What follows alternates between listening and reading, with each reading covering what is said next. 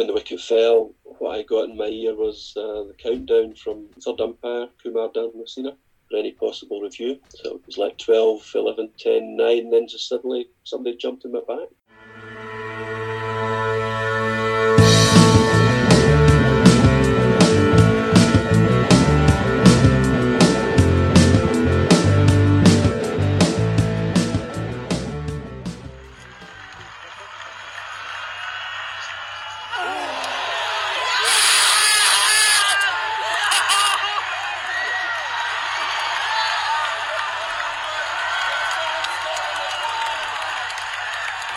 Even through that very dodgy audio recorded on my phone, there's no mistaking the moment as Safian Sharif trapped Mark Wood to confirm that epic win over England just over 2 years ago. And the man who had one of the best views in the house that day is my guest today, international umpire Allan Haggo. Allan, very warm welcome to the podcast. At the time of recording, we're still waiting for the return of competitive cricket, although training was back on this week. So how have the last few weeks been going for you? Good afternoon, Jake. I've been furloughed for the last 3 months. Thankfully, the weather's been very good, so we've been kept active. Doing work about the house, the garden, etc., etc. Cricket-wise, we've had weekly Zoom meetings with the regional Scottish panel, chaired by Ian Ramage and overlooked by David Jukes. I have a weekly training session on Skype with Dennis Burns, one of the international coaches, which we do some TV umpiring. And Sunday night we have a quiz with the guys from the local club, the Crestwood Club, which we take a turn at doing that every week. So yeah, been kept going. I say the weather's been good, so it's been too bad. As I say, it's brilliant to be able to talk to you today, and I suppose we have to start with that game at the Grange. You were standing at square leg when the final wicket fell. What was it like being on the field at that particular moment, and what do you remember of the game all round? Well, at that moment, I was obviously very, very aware that there was only 8 or 9 balls left, and it was getting very tight. So you're concentrating hard. When the wicket fell, what I got in my ear was the countdown from the third umpire Kumar Messina for any possible review. So it was like 12, 11, 10, 9, then just suddenly somebody jumped in my back, and there was mayhem all around. I wasn't aware of anything going on the pitch up to that point. And then a few guys that probably should have known better that I played against in my time, so there were no spring chickens. Yeah, in the lead up to the match, I was quite apprehensive. First game I'd done in Live and Sky, first DRS match. I did my preparation as normal, looked up all the ODI regulations, a bit more work to do for this one with the DRS, which I'd never been trained on, so did quite a lot of work on that myself. I got in touch with a couple of umpires that I knew from the international scene. Chris Gaffney, who was in the elite panel. Chris was our pro in 2001. And Michael Goff, who I stood with in Jersey the year before. So I got some pointers from these guys, what to expect in a game like that. And that was helpful too. The day before the game, we go to the net sessions of the teams. Scotland train in the morning, England train in the afternoon. That's good for getting to know what the bowlers are like, all their variations, try and build a rapport up with them as well. But what I did note was that the practice pitches were very, very good. And the match wicket is always good at the Grange, and it looked an absolute belter, so that calmed me down a wee bit, settled me. I realised that it was probably going to be a run fest, and I would just be counting balls for most of the day. On the day itself, once you're on the field, it's another game, and you're actually quite relaxed about it all. It was a pretty easy game to umpire for reasons I've just stated. It was a good pitch. After 4 overs, I remember David Willey had walked by Kyle Coetzer. I think the two of them knew each other from their days at Northampton. And David said to Kyle something like, "Kyle, is this an absolute road, or is my bowling just shit?" So they both had a bit of a laugh about that. But that day, Scotland's batting was as good as I've witnessed anywhere. It was absolutely phenomenal. And they were just so positive, so much belief in themselves. At the interval, in fact, Maria Erasmus were sitting at tea, and he didn't think England would get that total, which actually surprised me quite a bit. But he's a guy that's been round the block, and he was right. Bairstow's 100 was phenomenal. I've never seen batting like that in my life. When he got to his 100 off 54 balls, I'd got that in my earpiece again from Kumar. And I just mentioned to him 54 balls, and he just muttered back, too many. Okay. But I think another 10 overs of Mr. Bairstow, and it might have been a slightly different outcome. We got him at the right, Scotland got him at the right time.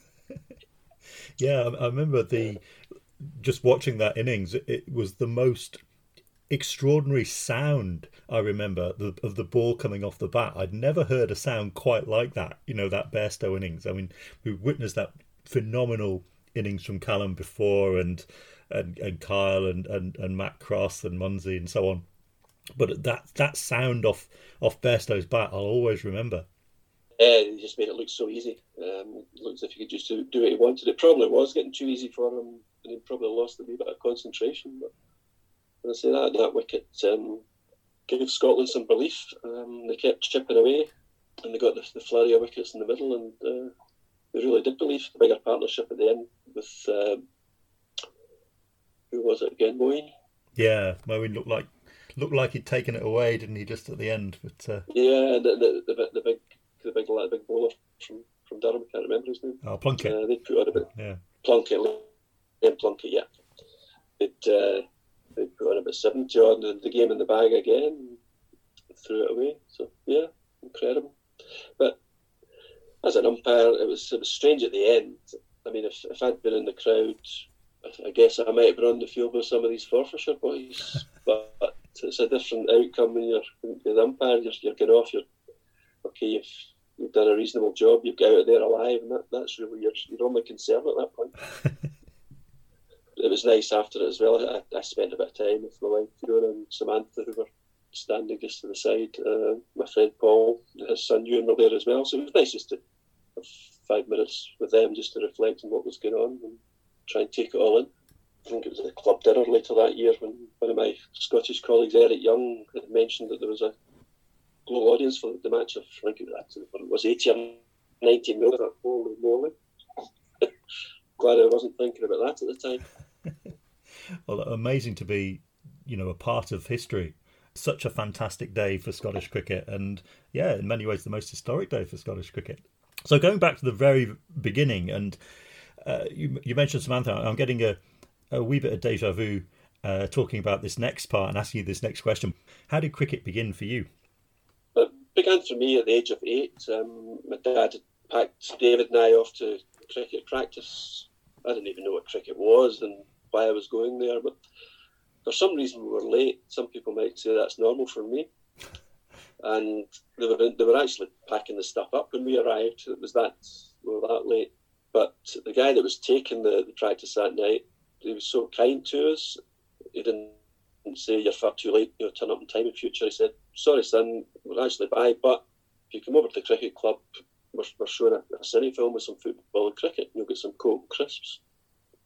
So that's what we did. We watched I think it was a cine film of the World Cup in 1966, and all the test cricket that got on that summer. So we're sitting watching this and drinking our Coke and eating crisps, and I thought, this is a great place. And I've never been away since. My father, as I mentioned, he played for Kilmarnock, he played for Ayr, and he played for Prestwick. My grandfather played for Kelly as well. I mean, at that time, David and I, we played cricket all year round in the garden during the summer. It was like test matches. You had to get 10 wickets before you got a shot to bat. So generally, David would bowl for a day and a half, get the 10th wicket. I would bowl for 10 minutes. We would fall out, and there'd be a fight, and I wouldn't have to bowl. So he likes to remind me of that one. Other early recollections were, again, the two of us and a couple of friends we had round the corner. We used to go along to the cricket club with a metal bucket, a plastic bag tennis ball set up, and we'd play down there as well. So as we got slightly older, we were older in the ground, we'd have to go and get the keys from the caretaker, who was an old lady called Mrs. Smith. It was always the young ones that were sent over to Mrs. Smith to get the keys, and she was never that willing to release these keys to you. That tended to be our job. And then I think it was about 1977, we got our first pro at the club. West Indian called Richard Suttle. So the nets were there all day for us. That's what we did with a net in the morning till lunchtime, came back, one in the afternoon. And then the Wednesday, Friday, you were back at night. So it was just wall-to-wall cricket for us at that time, which stood us all in good stead when we started playing senior cricket. Guys like myself, David, Andy Tennant, Clark Robertson, the Rigby's, all these guys were just playing cricket all the time.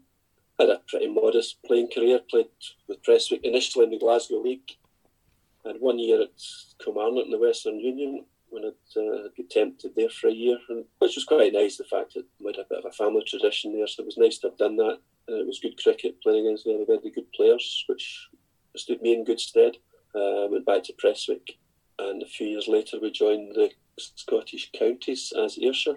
We tried to get into Western Union, which was a closed shop, so we were invited into the Counties in 1983. So I played there for about 10 years. Played in the National League once that came about after that, and then finished up in the second 11. But yeah, pretty modest career. I was more interested in part of a good team of boys, good bunch of lads. No superstars, but we all worked hard together and did quite well. Highlights probably were in the Scottish Counties in 1990 and 91, with all your pals. Both years, 9 out of the 11 were homegrown players, so that's the way it was at Prestwick. Biggest disappointment, I hate to bring it up, was I didn't actually play in the match. I think I was president that year. We lost the Scottish Cup final in 98 to Grange by one, as Henry Thow would say, miserable run. And that did us stick in the throat of a lot of guys. Even now we talk about it with a lot of regret. It would have been the first ever Scottish Cup for our club, whereas, it was just another day for Grange. Unfortunately, they knew how to win, and that's what happened. The last match, I was lucky enough to play with my daughter. Sunday league game, we bowled 16 overs in tandem. Now I didn't bowl at all, so it was good. It was good laugh, good fun bowling in tandem with her. 8 overs at either end. I did bowl 2 overs in the counties right now. I think we're trying to weed all people out. I chucked up a few leggies. So my record in the counties was 2 overs, 2 maidens, none for none. So I didn't want to bowl again after that. I was quite happy with that. That was the start of my cricketing life before I decided that I'd done my bit and I would start watching other people do their bit. So how did the first steps in umpiring come? Well, I stopped playing in 2005, I think it was. I think I spent that year mainly watching Prestwick and travelling about with a group of people that would travel about to the away games. We'd organise buses and stuff like that. So I quite enjoyed doing that. At that time, the league were looking for umpires, and they were encouraging clubs to send people to the courses that winter. So I just felt that maybe I was one of the people that could help out, maybe do a few games for them.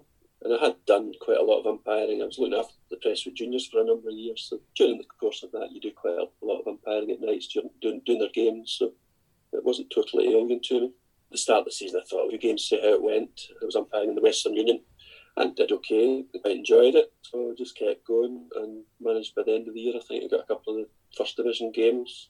Following year, got some Premier games to do. So I was starting to progress and quite enjoying it.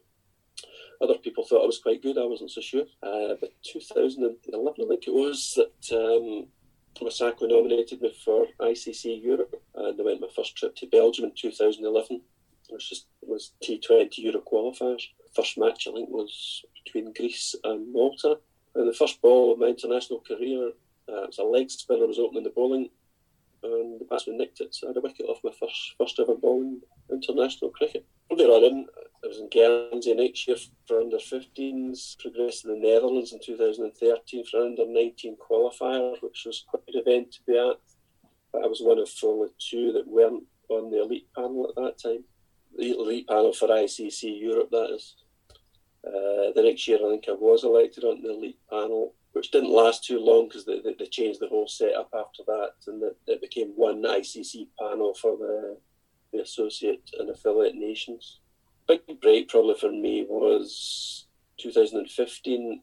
I was meant to be doing a tournament in Sussex, and I got a call that I wasn't doing the tournament, but could I go to Singapore to do a World Cricket League? So that was quite a prestigious event. It was Division 4 World Cricket League, which was quite a nice one to do. Next year I made my first class debut, Scotland versus Afghanistan at Stirling, but it rained quite a lot at the time. as it does at Stirling. And the next year I was doing my first ODI, Scotland versus UAE at the Grange. There was 2 matches there. I made my T20 international debut in 2018, I think it was. It was just after the England game against Scotland against Pakistan at the Grange. And I've done a few ODIs and T20s since then, and that's up to present day. Really. That's where it began. I remember hearing that there was a story around your first appearance at Lord's as well. Yes, Jake, there was indeed. Less than 24 hours notice for my debut appearance at Lord's. What had happened was I was doing a game at Ayr. I think it was Ayr against Stirling. There was no prospect of that game going to get played. There was puddles everywhere and again, so we called that game off. Plan B was to contact my young nephew Cameron, who was desperate to go at the Kelly game that day, and as his father couldn't take him, I picked him up quite close to the ground, and we headed off down the Ayr bypass, at which time I had a phone call, and it was one of these long, dodgy numbers which you don't normally answer. But for some reason, curiosity, I think, got the better of me, and I decided to answer it. And it was Thomas McCoy from the ICC asking me if I would be available to stand in a match at Lord's the next day. It was between the tri-series between the MCC, Netherlands and Nepal. And the Nepalese umpire that was meant to be coming, I think, if you remember, they had massive floods at that time, and he couldn't get out of Nepal, couldn't get to the airport to get his flight to London. So we were desperately hunting for an umpire to do that match. I was the Nepalese umpire. But I didn't even think about it. I wasn't thinking too much about the logistics of the thing. It was, yes, I will be there. It was actually due to be going down to Essex for a tournament on the next day on the Sunday anyway, so it was just a slight change to the plans.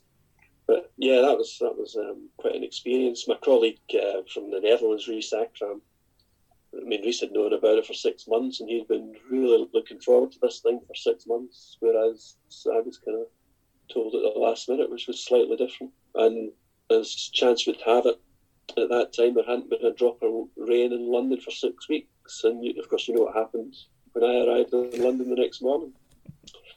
It was quite strange. I was sitting having my breakfast with Rhys in the hotel, and I'd arrived in the dark. It was quite late. The taxi driver had gone a long, convoluted way to get to the hotel. It was only when I looked out the window I saw Lord's cricket ground right across from me. I didn't even realise I was beside the ground. I thought it was miles away from it, which was quite strange. The MCC umpire was Ben Debenham, so Ben was their representative.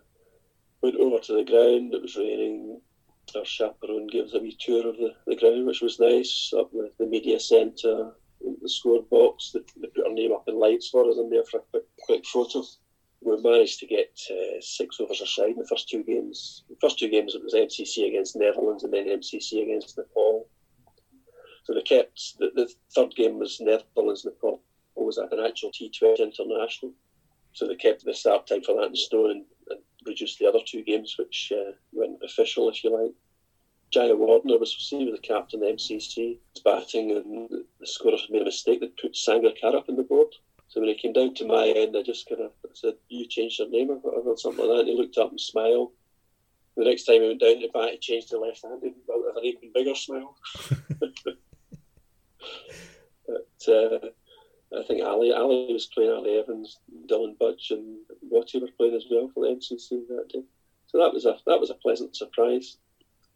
I say I was going to a tournament in Essex the next day anyway. So after we'd get invited to the long room after the matches, and after that headed over to Essex. And the funny thing was that the next day, Ryan Tendashata, who was the Essex captain, he was doing quite an inspirational speech for all the lads at the start of the tournament.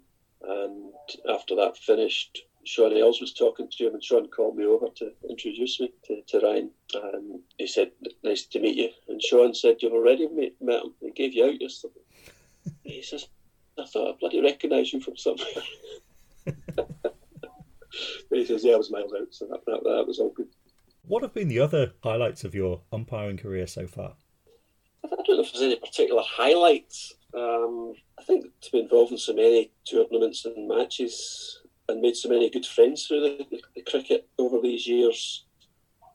You meet a lot of the same guys that a lot of these events. You enjoy each other's company, support each other at the events, and a good bit of camaraderie. Likes of a good pal from Denmark, Jesper Jensen, who's been over to Scotland a couple of times, stayed with us and umpired a couple of Scottish games with him.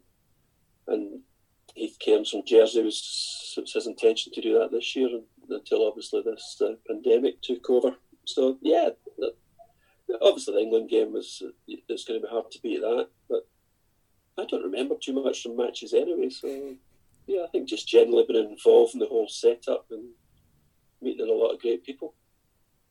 We've kind of alluded to it a little bit already, but you have the unique opportunity to see the best players in the world at very close quarters.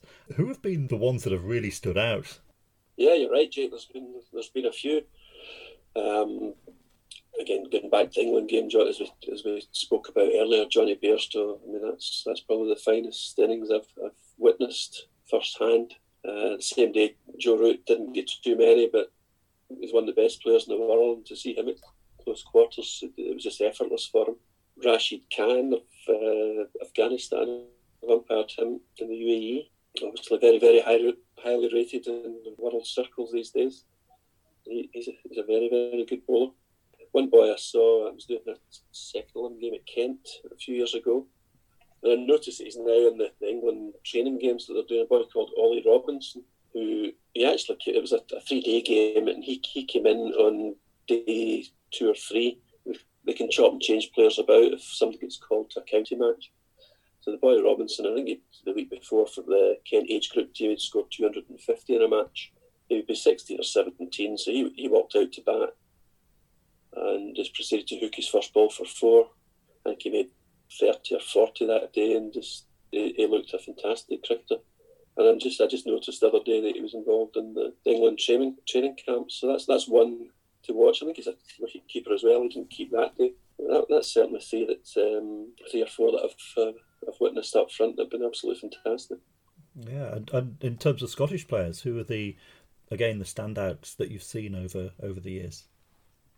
I think the Scotland team, a bit like what I was talking about, my own team, there's no superstars there. They're a good team unit.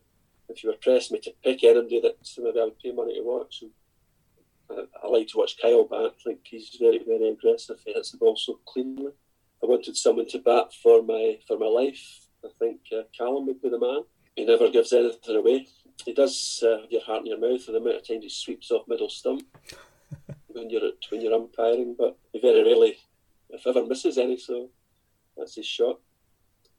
I remember him actually when I was looking after our kids, the under 15s.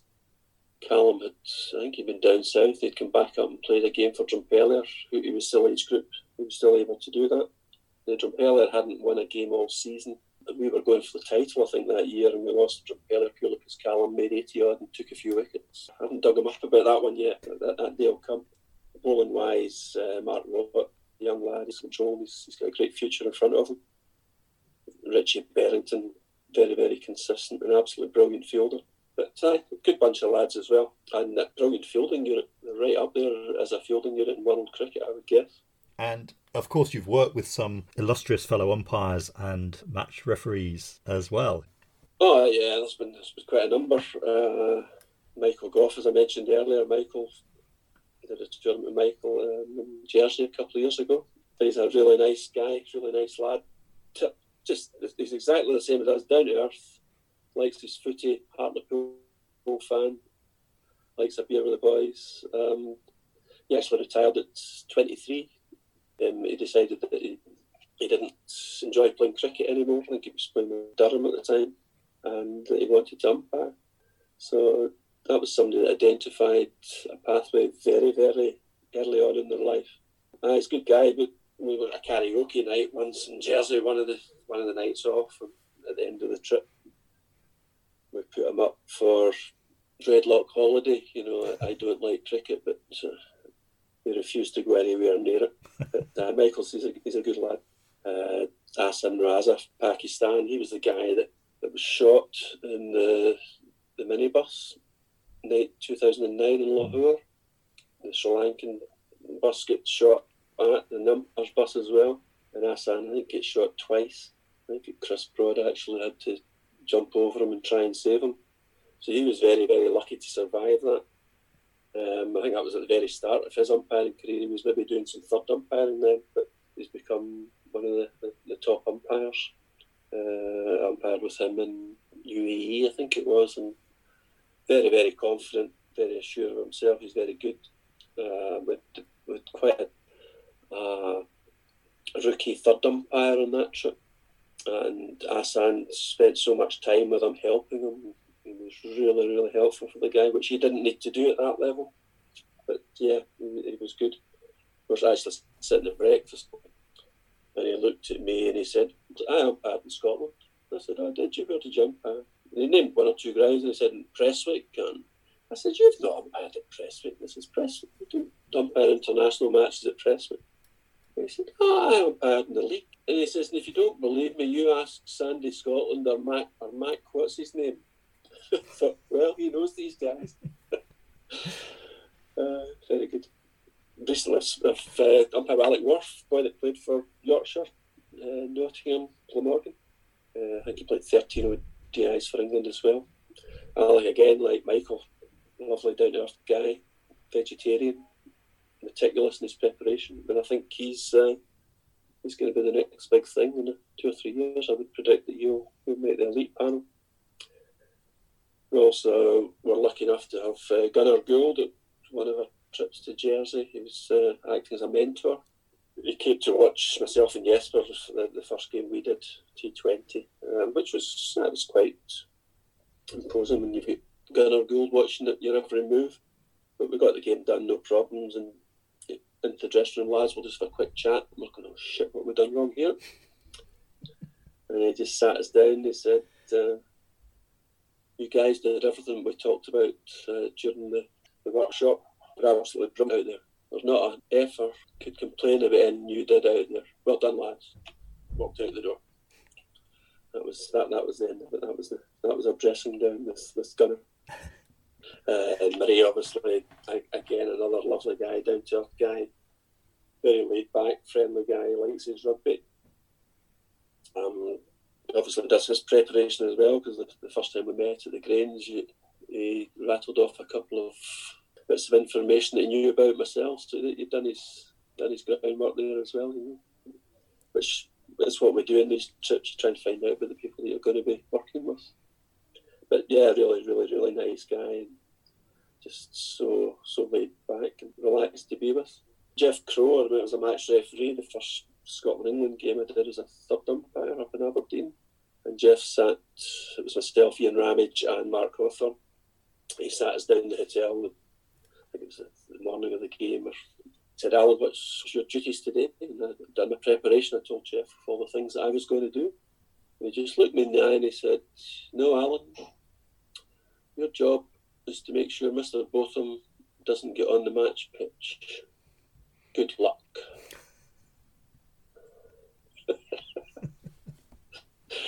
So yeah, I think the thing, all the boys at that level, they're just ordinary blokes like you and I, and they've got down their own pathways to get where they are. But every one of them is very, very helpful and good to be with. A lot of people as well are fascinated by the battles that take place in the middle that aren't particularly obvious from the stands. Do you remember any particular duels or sledging battles, another area of fascination that people have for the game, that you've witnessed when you've been umpiring? I don't think you get so much of that at ODI or T20 cricket. It's probably more multi-day. I remember one state level, it was an Uddingston versus Stennismuir Scottish Cup match. And Callum MacLeod was playing for Uddingston at the time. It was a lad, Yasser Arafat, who was playing for Stennismuir, quite a fiery character. So the two of them were going at each other for quite a while. There was a bit of chat, which Yasser gets involved with. Callum knew that he could wind him up, and he was doing so. So I just had a quiet word with the two of them from time to time, just to keep a lid on it. And Callum would come up to me and I say, "Callum, stop it." And he just smiled and said, "Why?" I said, "You wind him up." He says, "I know, it's too easy." So they had another go at each other, and eventually I said to Yasser, I said, "Ask him, and he came over to me. He knew I was serious by this time, and I could see the worried look in his face. I says, once more, and you're not getting your sweeties back. So my sweeties in my pocket. And that's kind of defeated. He just burst out laughing. Callum burst out laughing and got on with the game. So that tends to be the way I like to deal with things, rather than getting the yellow and red cards out all the time. But I don't think there's not too much sledging at the international level. They're all quite respectful. You don't get too much of that nowadays. More at club level, I would guess. There's one again that I do remember from T20 in Jersey. Italy were playing Denmark.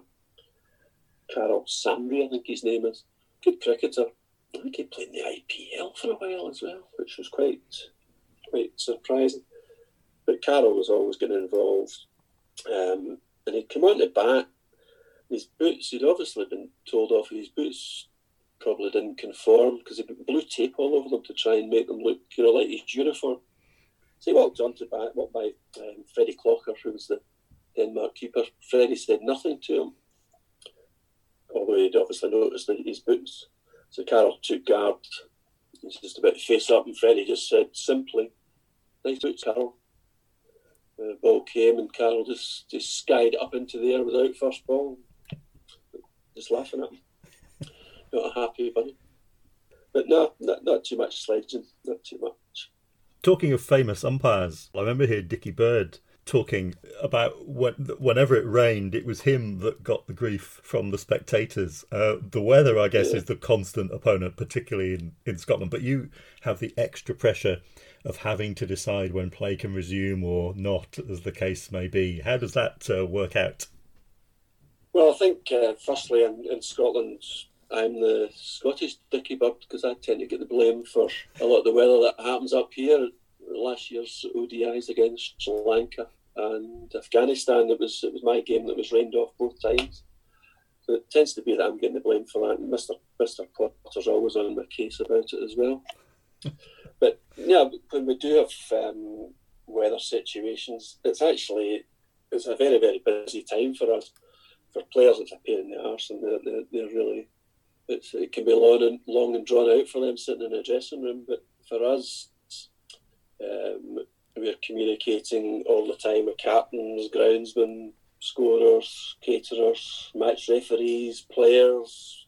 Every player you bump into is asking you what's going to happen. So there's always the time is spent doing a lot of these things. We also will spend a lot of time doing calculations of likely scenarios.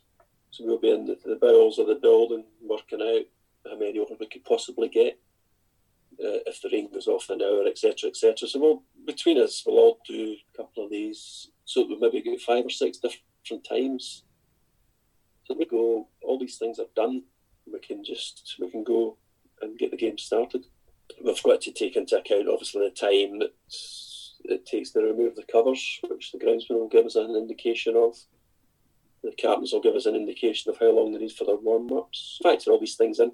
But once the rain is off and once the covers are off, we're going to be good to go. We will then just work out the best scenario of the ones we've worked out. We'll make sure it works out with our times as well. And then we're good to go. Inform, firstly, the match referee, he's got to be told first. Match referees do not want to hear it second hand from somebody.